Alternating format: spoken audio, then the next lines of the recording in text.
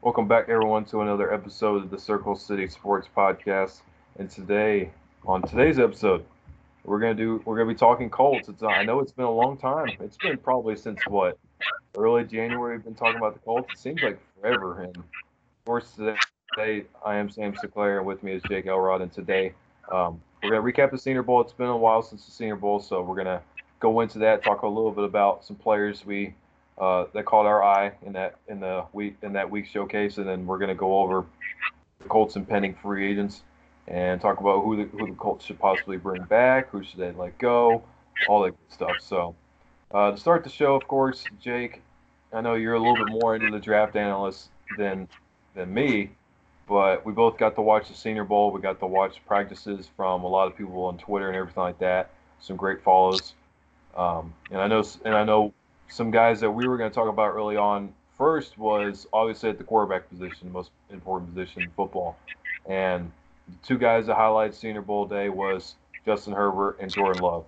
And honestly, I don't know how you feel, but I honestly thought that both players they were in control of their offenses in the first quarter when they played, and I thought they honestly looked pretty well. And you got to think of it in the Senior Bowl, you're playing with receivers that you've never played with.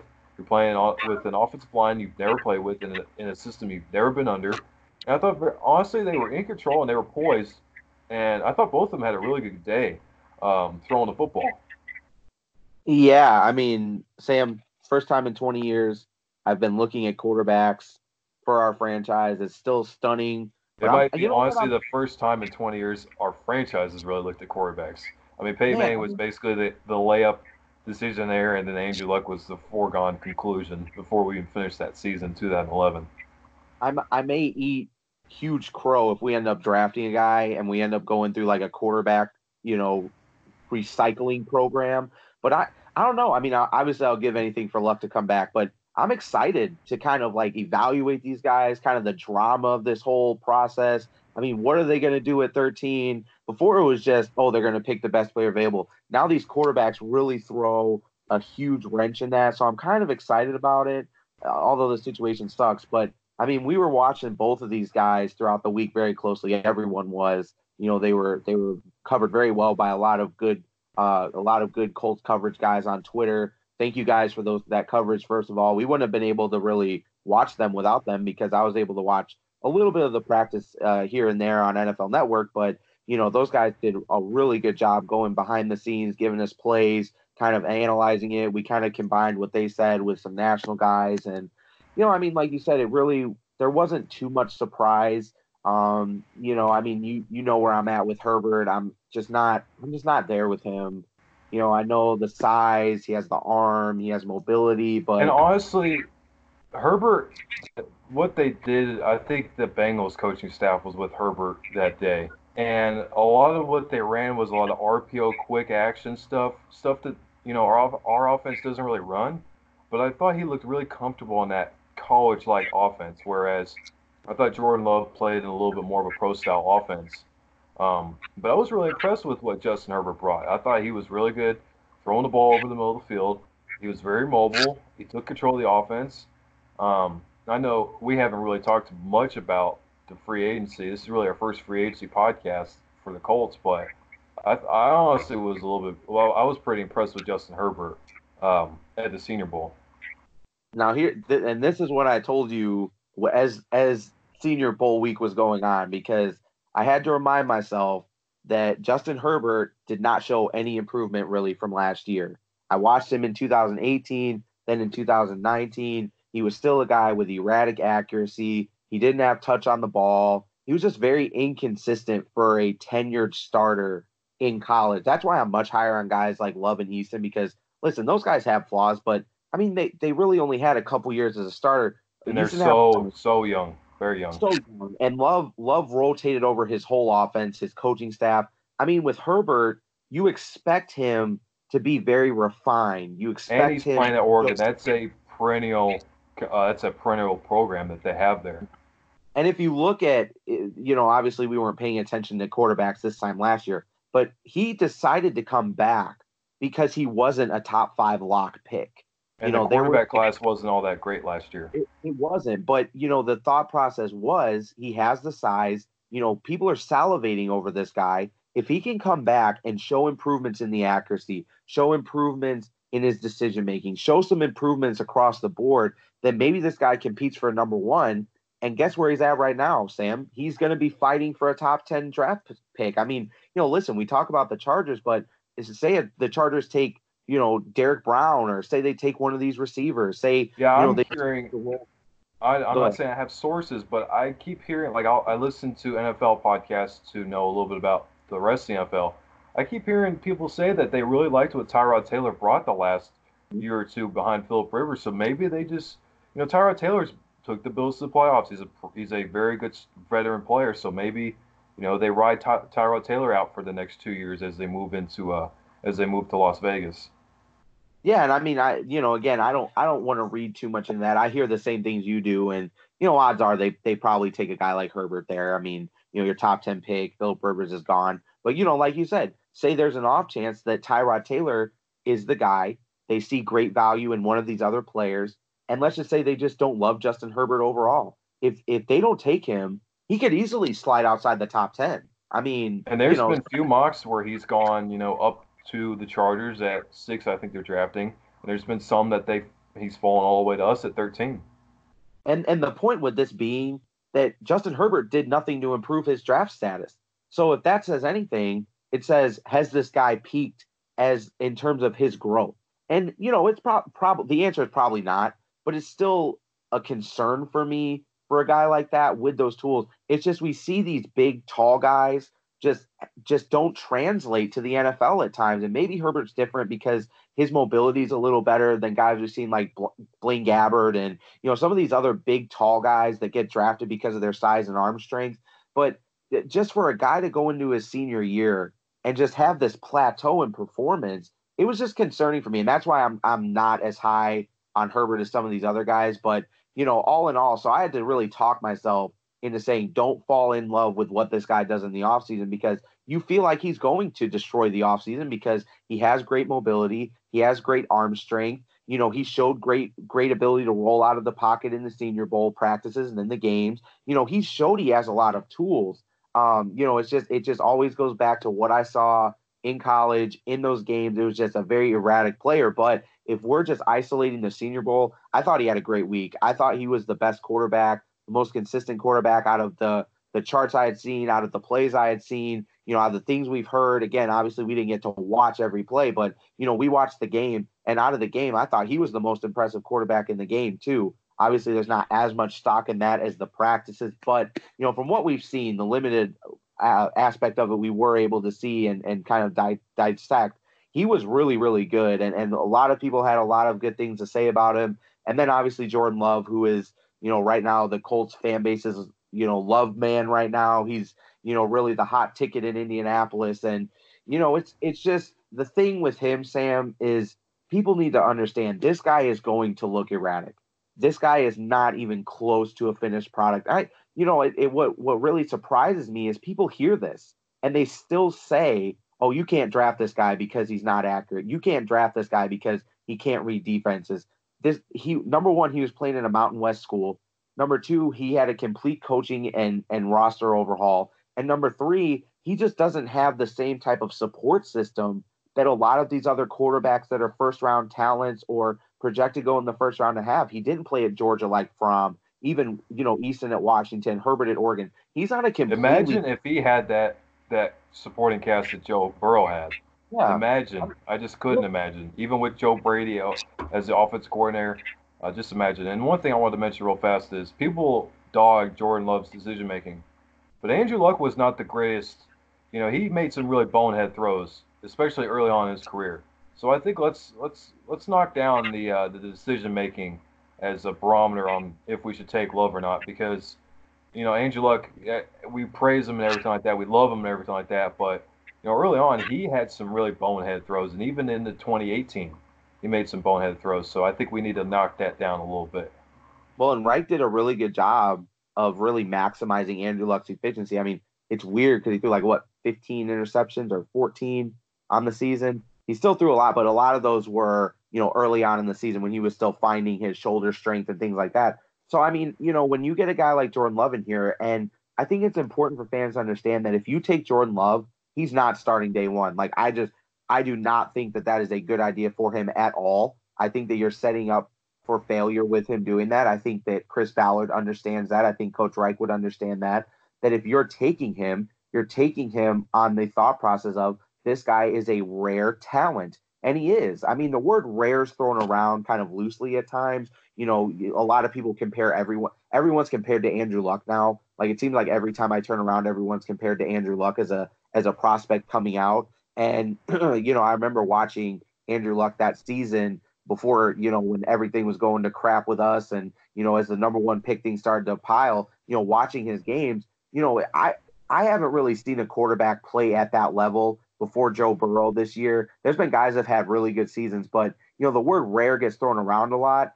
But I think Jordan Love is a rare talent. I mean, his mobility, I think he has really good balance and base. I think his footwork's nice. I think he has really great touch on the ball. He has a really good arm strength. I mean, he Yeah, I does think have mechanically he's really sound mechanically.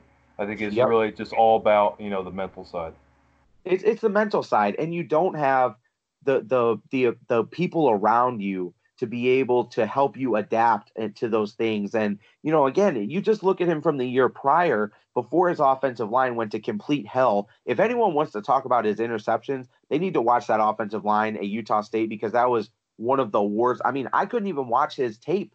I mean, we tried to watch it. We were going back and forth on him. I tried to watch it for like 2 hours and I couldn't even do it. I was like, you know what? I'm just going to go back to 2018, kind of watch that, because the supporting cast around him was so bad. It's not a hyperbole what people say. It's just, you just have to go off of the traits. You have to go off the makeup and the environment. It's something I just tweeted out about it. The knock on Mahomes was, well, how's he going to win in the NFL if he can't win in college? Well, that's silly. I mean, it's not about what they produce in college, because you have historically guys like Aaron Murray at Georgia put up big numbers and no one ever heard from him. He never made any sort of impact in the league. It's not about their numbers, it's about their makeup and the situation they're injected in. Because you look at all of these players, what made Mahomes and Lamar Jackson and Deshaun Watson different? Why did they succeed where others failed? Because they were put in good situations. You had Watson in Houston where he had DeAndre Hopkins, and Bill O'Brien, for all the flack he gets, is still a good offensive coach. He just chokes in the playoffs and is just terrible in like every other aspect. But I think he is a good offensive coach. He was provided that. You have Mahomes get Andy Reid. You have Lamar Jackson end up in Baltimore where they use their system to really maximize him. And then you have the guys that fail. I mean, and if you look at a guy like Ryan Tannehill, is a perfect example. Looked like a complete bust in Miami, never did anything, and then he goes to Tennessee and they're knocking on the door of a Super Bowl. So when you evaluate guys in college, the biggest two things are, what is their makeup and what situation are you putting them in? Because really, 90% of the quarterbacks that go in the draft can succeed if they're put in the right situation. But a lot of these guys, when you're talking about guys that are going in the top 10 or first round talents, are going to poorly run organizations. So they get thrown into the fire right away. They get put in bad situations. So, that's why with Jordan Love, you can't look at the numbers. It's even hard to look at his college tape. You just have to look at his makeup, interview him as a person. You work him out. Chris Ballard, like you said, his Senior Bowl week got better and better as the week went on. A lot of people were talking about the first day he was really spotty, but even in the game, I thought he was really, really good. And I again, if the Colts drafted him, I think it would be a great investment. He would need to sit, but he's a guy I really, really like, and I think both these guys had a great week. So it'll be interesting to see how the Colts kind of view them going into the combine and at their private workouts. But both of those guys, I think, helped their draft stock in the Senior Bowl week, honestly. And there was another guy. This is a guy I'm pounding on the table for at 13. If he even falls to 13 at this point, and it's Javon Kinlaw from South Carolina. And the guy, man, he dominated in the one-on-one drills in the early portion of the Senior Bowl week. But sadly, he didn't play. I was very upset with that. But, man, he dominated most of the offensive linemen at the Senior Bowl. And I don't – at this point, I've done a few mock drafts since the Senior Bowl, and he's gone in the top 10. But if he's there at 13, I don't care. I honestly don't care if Jordan Love is there at 13. I think we need to take Javon Kinlaw because He's shown that he can play all four. He can play all four spots on the defensive line. He's a hustler. He's got that background. He's got that story in that background of a tough upbringing. He's a senior, of course. He just seems like the Ballard type, and that's a guy I really hope that he's available at 13. And I hate to throw this comparison on him already, but man, he looks a lot like Aaron Donald. And I know you. I kept texting you and showing you these videos, and I'm like, man, this looks Aaron Donald like how fast and how quick he is, especially with his hands. And that's just a guy I am going to be pounding and standing and stomping on the table for us to get at 13 if he's available. If you talk about one thing that makes Chris Ballard drool, it's measurables. You hear it. If you listen to anything Chris Ballard has to say, just say trenches, and I think I get him pretty happy too. I mean, you throw in anything with Jay. I mean, Javon Kinlaw fits what Chris Ballard needs and wants to a T. He talks about measurables. He talks about special traits. He talks about winning in the trenches. Check, check, check. Javon Kinlaw. The guy is, for anyone that doesn't know his measurables, he's 6'5", 315 pounds. And if that doesn't blow you away enough, he has an 84-inch wingspan. This guy is a freak of nature. And when you watch him, like you said, you talk about, you don't want to make comparisons, but Aaron Donald was drafted in the same draft range. I mean, he wasn't a top 3 pick. And when I watch him, it is similar type explosion, the speed, his strength. I mean, this guy has a chance to be a dynamic player. That 84-inch wingspan is about 7 feet long. Yeah, I mean, huge. I mean, this guy, you put this guy in the middle of your defensive line, and you found your Quentin Nelson on the defensive line. And I mean, Kinlaw is that type of person where you could be watching someone else on South Carolina's film, the defense, and you see just Kinlaw just making these plays all over the field, and you're like, who is this guy? Like, I need to be watching this guy. Exactly. He's just on another level in terms of his measurables, in terms of his skills. He interviewed great. I was watching his interviews. He seems like a really good kid. Seems like you've never heard anything negatively about him. He just checks every single box Chris Ballard wants. I mean, and if he's available at 13, like you said, Jordan Love better have blown the Colts out of the water, or Justin Herbert, if he falls, better have blown the Colts out of the water, because I guarantee you that Javon Kinlaw is sitting in their top 3 right now on their big board. I guarantee it. I would bet my life savings that they have Javon Kinlaw on their top 3 right now on their big board. You just look at his measurables, look at what he can fill on this defensive line, and I mean, he would solidify. You would have a young grouping of Kamoko Toure, you would have Javon Kinlaw, and then you would have a guy that really progressed well last year in Grover Stewart. You would have the makings of a really, really good defensive line. And if you could go out and even get a guy like Vic Beasley in free agency, you're talking about a really, really potent group right there. And obviously Justin Houston will be coming back next year. But I mean, it's going to be, if they draft Kinlaw, that is just a huge game-changing piece. And again, I think these quarterbacks are going to have to do something just remarkable to blow Chris Ballard away, because I think this guy is a heavy, heavy favorite to be drafted. And we talk about him falling at 13. If he's available at number 9, there's no doubt in my mind that Chris Ballard would do what it takes to get up, to trade up for him. I think that much of Kinlaw, and I would imagine that they think that much of him as well. If you talk about what this defense needs, and Chris Ballard says it, you need interior pressure. You need a dominant 3 tech. He talked about it in Chicago. He talked about it in his other stops that he was at, that all of them had a really good 3 tech player. And Javon Kinlaw fits that profile. He does it at an elite level. And I just think, man, like I said, if there's a heavy number one pick for us, it's Kinlaw. If he's around us, I think Chris Ballard is going to do what it takes to get a guy like this, because, again, we need a quarterback. We may need a left tackle. But at the end of the day, if you can draft a guy that's a perennial All-Pro, he passed on other guys at other positions because he knew Quentin Nelson was going to be an All-Pro for years to come. He may do the same thing with Javon Kinlaw here. Again, the quarterback situation really does a lot here, because everything he's done has been with Andrew Luck in his back pocket. But again, I love what Kinlaw brings to the table. I couldn't get enough of watching him during the Senior Bowl week. Like you said, it's just a bummer we didn't get to see him play, but just the guy's mere presence, it's going to be a stretch to see him even get to us at 13. But if he does, we would be very, very lucky to add this guy to the roster. Jake, is there anyone else you want to talk about? I think there was a few guys. Maybe a Notre Dame wide receiver by chance? I mean, maybe maybe a guy by the name of Chase Claypool. I really like that guy. He had a touchdown Obviously, in the Senior Bowl game. hey, I mean, he's a guy that can be used a lot. I don't know how many people watch the Giants, but if I look at Evan Ingram, he's a lot like that. He's a guy that, has wide receiver traits, but he's so big and physical that he could just be a dominant seam player for the Colts if they're Almost able like to. an Eric Ebron type. Yeah, Eric Ebron, but the thing is with more refined ability. I mean, the thing with Ebron is like he had the great skill set, but he just didn't have the refined tools of like a wide receiver. He was That's what makes extremely athletic and fast.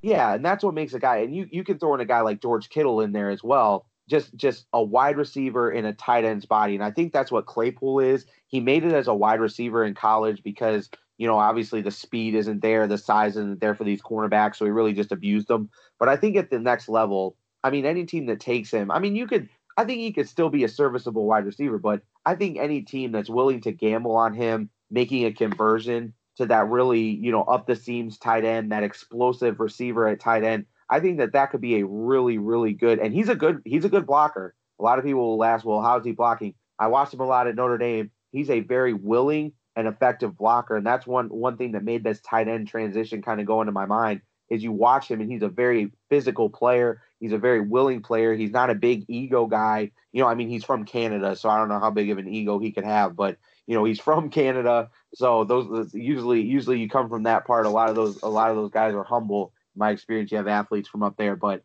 he's a Canadian guy, so he's a really nose to the grindstone type player. So I think he could be a really good late round, not late round, but mid round steal. And then another guy I was impressed with was Denzel Mims. We made a couple jokes that Jordan Love and Denzel Mims might be a package because of some of the plays they made. They almost made a big play in the Senior Bowl game. I think Mims kind of lost the ball a little bit, lost track of the ball, but he's another guy that could be a really good value pick for us at wide receiver. 6'3", 215 pounds. He's a big receiver, but he has some wheels. He's another guy that I would look at closer come to the combine and to the draft to see them target. Maybe their later second round pick or early third round pick. We'll see where he falls there. But it's such a deep draft class that you could name a ton of receivers. But, Claypool, Mims, those were a couple of guys I really saw that I liked. And Bryson Hopkins, out of Purdue, I know we're going to be in the market for another tight end with Ebron gone. He was a guy that I thought did really well. So he's going to be a guy that I'm going to be looking to see how much interest do the Colts have in him being a local guy. I know that, we brought in local guys before. I think that having those roots is nice and beneficial. So I thought all those guys were impressive. There were some others, but we'll get into kind of more impressive prospects as the month goes on. But those were some guys that really caught my eye, and I thought did a really good job during the week and helped their draft stock. So let's move on to the Colts impending free agents, and we're going to go over a few more of the popular names. I know there's a longer list if you check Spot Track, which is where we're getting our list, but we'll go over more of the important players. So first on the list, Anthony Castonzo, and I think if he wants to come back, of course, we're recording this in early February, right after the Super Bowl, so we haven't had a decision yet. I really hope it happens before the draft or anything like that, or before the combine. But hopefully, Anthony Castonzo make the decision. But I think Jake, you and me can easily agree that Chris Ballard just hands him the blank check and just re-signs Anthony Castonzo to wherever way he wants. Yeah, this guy not making a Pro Bowl team was a crime, and he could have made an argument he was an All-Pro this year. He's playing the best football of his career, and I think he deserves a ton of credit for that. He still has. I mean, if the guy wants to come back on a 3-year deal, I mean, he says he's in the best physical shape he's been in a long time, pain-free. So that's good to hear. Maybe that's good in terms of his thought process on retirement. But I agree with you. I mean, this guy changes the whole board. If he retires, I mean, we talk about Kinlaw at 13, we talk about Love at 13, but Chris Ballard, he talks about the trenches and left tackle in the league. I mean, outside of quarterback, that might be the hardest position to fill. And there's three that should be around the top 10, top 15 in this draft, so that could be an avenue if Anthony Castonzo decides to retire. Yeah, I mean, obviously it will be, and I think that'll become a 1A priority next to quarterback because even if we draft our Jordan Love or Justin Herbert or Jacob Eason or whoever you like, if whoever they decide to draft, they're going to be coming in with with LaRaven Clark running as their left tackle unless we draft somebody. So, I'm sure Chris Ballard will have that in the back of his mind as he decides what he wants to do with that 13th overall pick. So, like you said, if Casando wants to come back, it's a blank check. He's playing great, great football. He's a huge asset. I hope Quentin Nelson is, blowing up his phone, giving a "what's up, man," and asking him to come back. But we really need him back. I hope he comes back, and I'm anxiously waiting, man. I mean, they said that we would have a decision a couple weeks after the season was over, and the clock's still ticking. I don't know if that's a good or a bad thing, but I mean, I would think that if he was going to retire, I would think that maybe the decision would come by now. So hopefully, him waiting longer is a good thing for us. But we'll see. I'm sure we'll have a decision by our next show, and it'll be interesting to see what he decides to do. But obviously, like you said, he is by far our most important free agent. So next person we got on here, and this one's kind of interesting. Devin Funchess didn't even really play in a full game. He got hurt in the fourth quarter, late in the fourth quarter against the Chargers. But I think if you don't get it, if you don't like any of the receivers early on in the draft in the top 3 rounds or your top 3 picks, and the wide receiver free agency class is not great, I think if you could bring back Devin Funchess on a 1 year deal, again next year, I think that's a fair offer. But I think the bigger question really is, does he want to come back? Because the reason why he came here last year was because of Andrew Luck, and I don't think he's going to want to put another 1 year prove it deal on the line if he's got Jacoby Brissett, rookie quarterback or whatever, throwing him the ball in a prove it deal. So I would like to bring Devin Funchess back. I just think that it's going to come down to if he wants to come back. Yeah, he's either that's the sticking point. I think that was great you brought that up because it's not. I think, judging by Chris Ballard's press conference, I think they do want to give him another year. I mean, why wouldn't they? I mean, if you liked him enough to bring him in on a $10 million 1 year deal, that's a pretty hefty 1 year deal. Obviously they liked what they saw out of him, and he was a guy Frank Reich had targeted that he wanted. So I'm sure. I mean, what would an injury do to change that? I mean, he's still, I think he'll be 25 when the season starts next year, so he's still really young. I mean, he's still going to be the same player. It's not like he, tore his ACL or had some sort of devastating injury like that. But, like you said, it's going to fall on him. And, I'm just going to be honest. I don't think he's going to want to. I mean, because you look at what he's going to have to settle for. It is a 1 year deal. He did nothing to help his future standing in terms of the league's view. And he's going to have to take a 1 year deal somewhere else. And he's either going to have Jacoby Brissett, a rookie, or Phillip Rivers, if you listen to Jason La Canfora, he's either going to have one of those three guys to throw to him next season. So that's not exactly ideal when you can, maybe finesse the Chiefs out of a 1 year deal or, finesse the Seahawks out of a 1 year. I mean, there's so many options that a 25-year-old with his skill set could probably get on a smaller 1 year deal. Because, I mean, if he watched this game this year, T.Y. Hilton couldn't even crack 1,000 yards in this offense. What's he going to do? So I just don't see him coming back because of his interest. And on top of that, you already have T.Y. Hilton. Zach Pascal did a lot of good things. Marcus Johnson did some good things. I mean, I know you talked about the draft, but, I do think that regardless of whether they bring Funchess back, I think they're going to have to target a wide receiver in the draft. You have Darius Fountain coming back. So maybe he sees a crowded wide receiver room and thinks, no, thanks. I don't want any part of this. So although I would like him back, I liked the signing when it happened. I just don't think he's going to want to come back given our quarterback situation. It's unfortunate because I felt like he could have been a really good player for us. I just think with the situation being what it is, I just don't foresee him wanting to come back on a 1 year deal where it's probably not going to net him a long-term deal somewhere else. The next person we have on the list is defensive end Jabaal Sheard, and he missed the first 4 games of the season, missed all of training camp, but came back. I thought he was, fairly decent. I mean, he's really good in the running game. Didn't provide real much as a pass rusher, and I think it's going to be very interesting because Ballard mentioned in his postseason press conference about they need more veteran leadership, and especially I'm going to guess he meant on the defensive side at least. And I mean, Jabaal Sheard is going to bring that. But it's just going to be very interesting because the Colts, of course, they're going to get back Kamoko Toure. They're going to have Ben Bandigo waiting in the wings. I think Ballard's going to want to go younger on the defensive line. So Sheard is a guy. I don't know if I would like to bring him back maybe for one or two more years. but it'd be very hard for him to carve out a role in this offense because, like we've said, he doesn't provide much in a pass rush standpoint, and clearly the Colts are trying to go younger on the defensive line. So I could very much see him being re-signed, but I could very much see him walking as a free agent. Yeah, this one's fairly easy for me. I want him back. I like the guy. I think he's a good, like you said, run stopper, veteran leadership. But I think Justin Houston really makes him expendable in that grouping. I know Chris Ballard talks about wanting veteran leadership, so that kind of perks my ears a little bit about a guy like Sheard because he's always a man of the year candidate, and everyone raves about him as a character, as a worker, as a player. I mean, there's not a person that says anything negative about Sheard.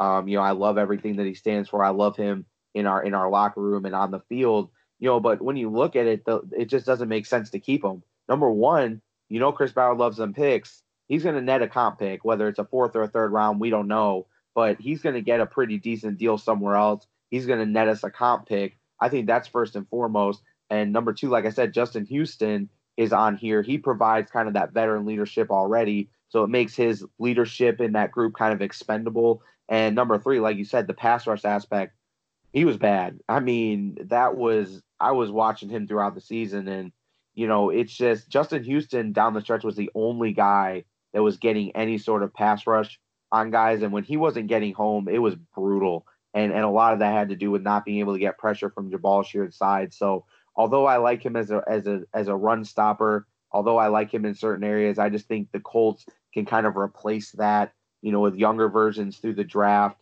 And like you said, Ben Banigou, Kamoko Toure, at some point those guys got to spread their wings. And you're obviously not going to bench Justin Houston, so you need to open up a spot for one of those guys and open up some snaps for some of those guys. And I just think that makes Jabal Sheard a pretty easy casualty for me when I look at this free agents. Again, I'd love to have him back, but I just think with the comp picks, the depth and Justin Houston, I just don't see him coming back. So the next guy on the list, we don't need to talk about Eric Ebron. He's very much gone. Actually, the next person on the list is more likely gone, Adam Terry, and it's kind of sad that his last kick in the NFL is probably a blocked field goal. But moving on to the next guy is probably another guy that's going to be out. Is probably going to be out as a free agent, and that's Chester Rogers, wide receiver. He went down, I think it was what Pittsburgh game or so during the season. He went down as the punt returner, and Naheem Hines came in and I think basically said, "Hey, this is my job now." And so I think Chester Rogers is going to be fairly easily expendable because, like we've said, that the Colts are probably going to spend a lot of capital at the wide receiver group. Yeah, that two touchdown game was Chester Rogers' worst nightmare. Seeing Naheem It Hines look it like got it got Chester Rogers out of a job and kept Bob Patrone in his job.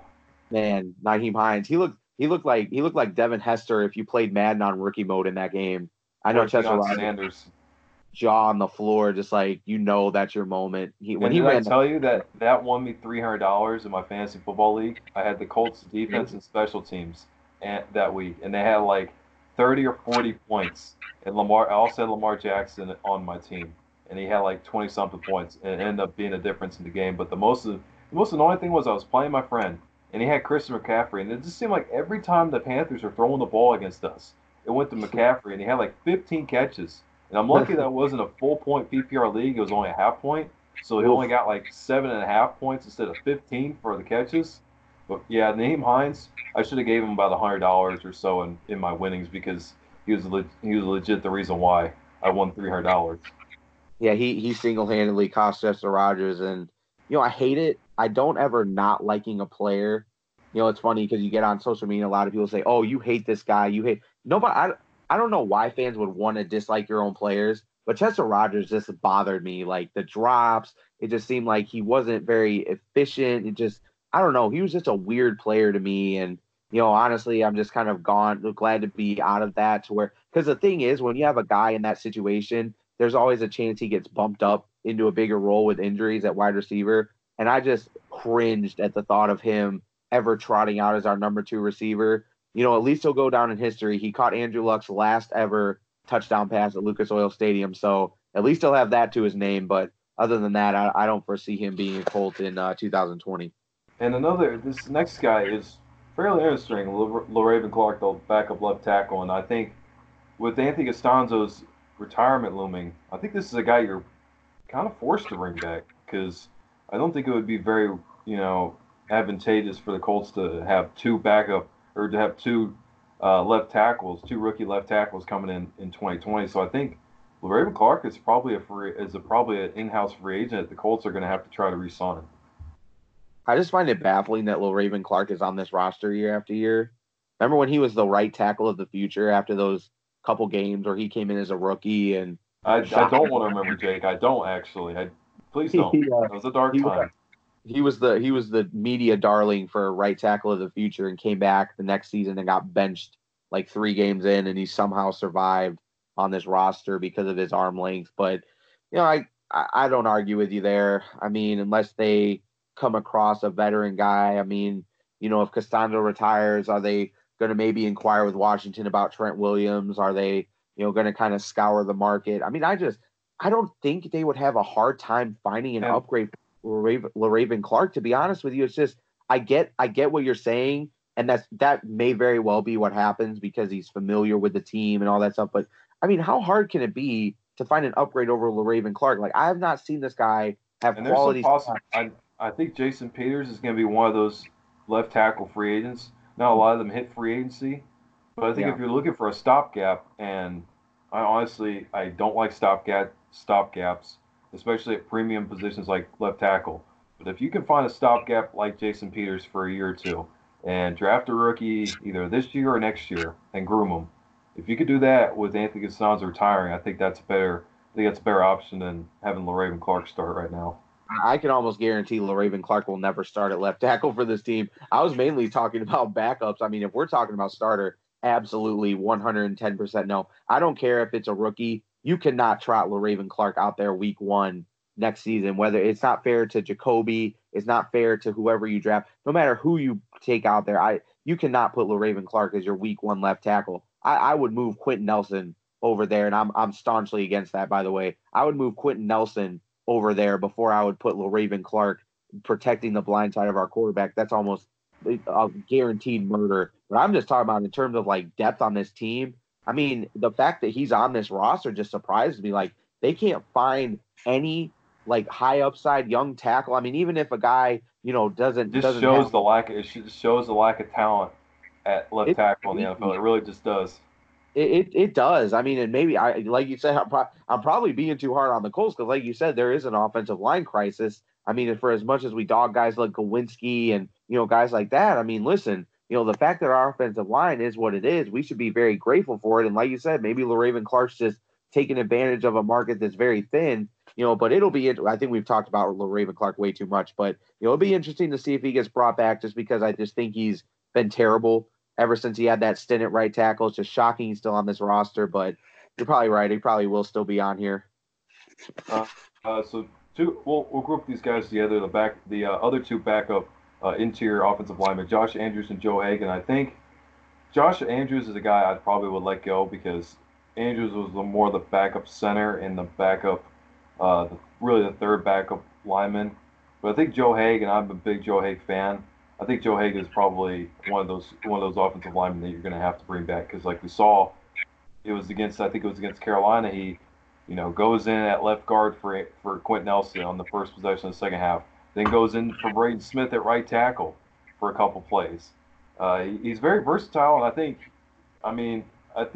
if all hell breaks loose, it could be our starting left tackle starting week 1. And I don't love it, but I also don't hate it. I think you can upgrade, but I think if we're looking at those two offensive linemen, I think you've got to try to re-sign Joe Haig. And I think you can I would let Josh Andrews go, and I would bring in a rookie. Yeah, I think Josh Andrews had some decent snaps in the season, which was a complete 180 from what we saw in preseason. I was just kind of like, why in the world did Chris Ballard put this guy on this roster? He stinks. And then he went into the regular season. It was kind of like Glowinski. Actually, Gawinski was complete garbage in the preseason. Then he came in and, he's been our right guard for the last 2 years. So, I mean, it may be a situation where Andrews continues to grow. And I think Chris Ballard bringing him in himself and just with the lack of quality depth on this offensive line, like if you look at it from left to right, Joe Haig's a lock to come back, first of all. He's really our only quality backup. I mean, so at this point, why not bring back Josh Andrews? He was a guy that Ballard brought in. They obviously think something of him to keep him on the active roster, to keep him as one of those guys. Like I said, if they let him go, I wouldn't be devastated by it. But he's a guy that I could see being brought back just based on the attrition until they're able to use the draft to keep building up, these backups. I know they lost, one of their tackles from the practice squad that they just drafted last year. They have another one on the practice squad. I think they still need a little bit more in the draft and free agency to build up that depth before I'm ready to write Josh Andrews off. Again, Raven Clark's just in a different situation because he's a different regime. But with Josh Andrews, he was brought in by Ballard. He's been coached with Reich. I'm sure that was kind of a dual decision to bring a guy like that in. I'm sure with offensive personnel acquisitions, I'm sure they do that kind of in tandem. So I wouldn't be surprised if Andrews back, but again, if he's not, it wouldn't be the end of the world. So the next guy on our list was the fourth running back on the Indianapolis Colts depth chart for most of the year. Came in and had back-to-back 100-yard rushing games against Jacksonville and Houston, Jonathan Williams, and really I don't see why the Colts would honestly bring him back. I like him as a running back. I don't think he's a starter in the NFL, clearly. I think he's a solid backup, but I just don't see why the Colts would bring him back because, for one question we had going into 2019 was max durability, and he only missed, 2 games with the hand injury. And then, of course, Jordan Wilkins and Naeem Hines played. I wanted to say they played every game last year. But the running back durability was there for the Colts. So Jonathan Williams, I think he was a healthy scratch for most of the beginning part of the year. So I know Chris Ballard loves him, but I just don't see where Jonathan Williams could possibly be re-signed and retained to this roster. Yeah, I liked Jonathan Williams on this team because I felt like he was a nice security blanket if Jordan Wilkins didn't prove himself to be a quality backup running back. But I think, honestly, Wilkins has earned that job. I think at some point you just have to give the kid his due. He's averaged over 5.5 yards in his career, and I know that's heavily skewed by minimal Small carries. sample size.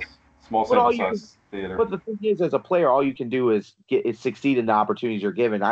Jordan Wilkins has done a really, really nice job, and I think at some point you have to give a guy the job when he's earned it. And I think Jordan Wilkins has earned it for the last 2 years. He's been nothing but solid.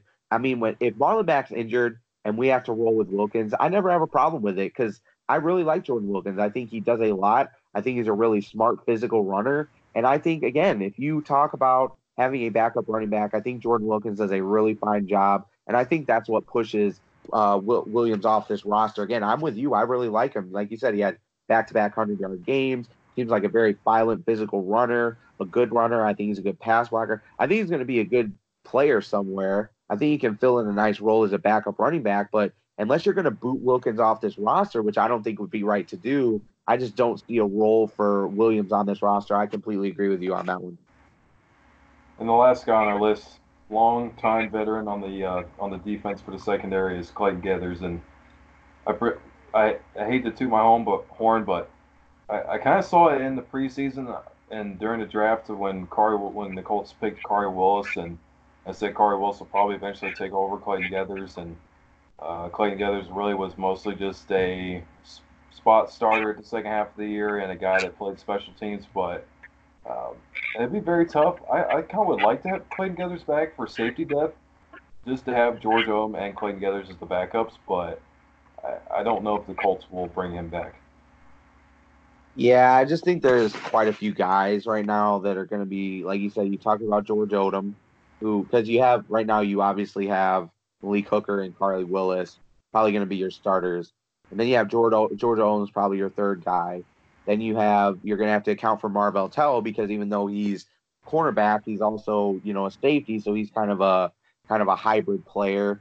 I mean, I just think there's just too many players on this secondary to really provide him with a semi-decent role. Now, listen, if he's willing to come in, he's a special teams player, so if he's willing to come back on a minimum salary and just kind of play that special teams role, I know Chris Ballard loves him. He's great in the locker room. I wouldn't be opposed to bringing him back on, just that basis that he plays special teams. Like you said, you can trust him as a veteran to spot start a game or two. I think we saw us kind of come back and bite ourselves in the ass when we let Matthias Farley go, and We didn't have that veteran safety net when things went wrong in that situation. And maybe Chris Ballard is learning from that. And he brings Clayton Geathers back just based on that merit. And they love the fact that he plays through a ton of injuries and he's just a tough guy. He's a really good guy to have in the locker room. So, I'll just give Geathers the benefit of the doubt, given his relationship with Ballard, given the fact he's flexible, with defensive snaps and in special teams. Again, I wouldn't bring him back on the basis that he's going to take defensive snaps from any of those top three safeties or a guy like Tell or anything like that. But if you want to bring him back as a special teams player and then as kind of an emergency starter, if it gets to that, I wouldn't be opposed to that at all. And again, I'm giving him the benefit of the doubt in that aspect. So I think he gets brought back next year. This is just the first. I can't believe it's just the first off-season episode for the Colts that we've got going now. But the off-season's here. We're gonna have plenty of content for you guys, and we're really excited to start bringing it to you guys. So we hope you guys join us in for the long ride. It should be a very eventful off-season, probably the most important, probably really since the Colts have moved to Indianapolis, if you really think about it, since 1983. So we'll have all the information for you guys and everything like that. We appreciate you guys coming on and listening to the show, and we hope you guys have a good rest of the day.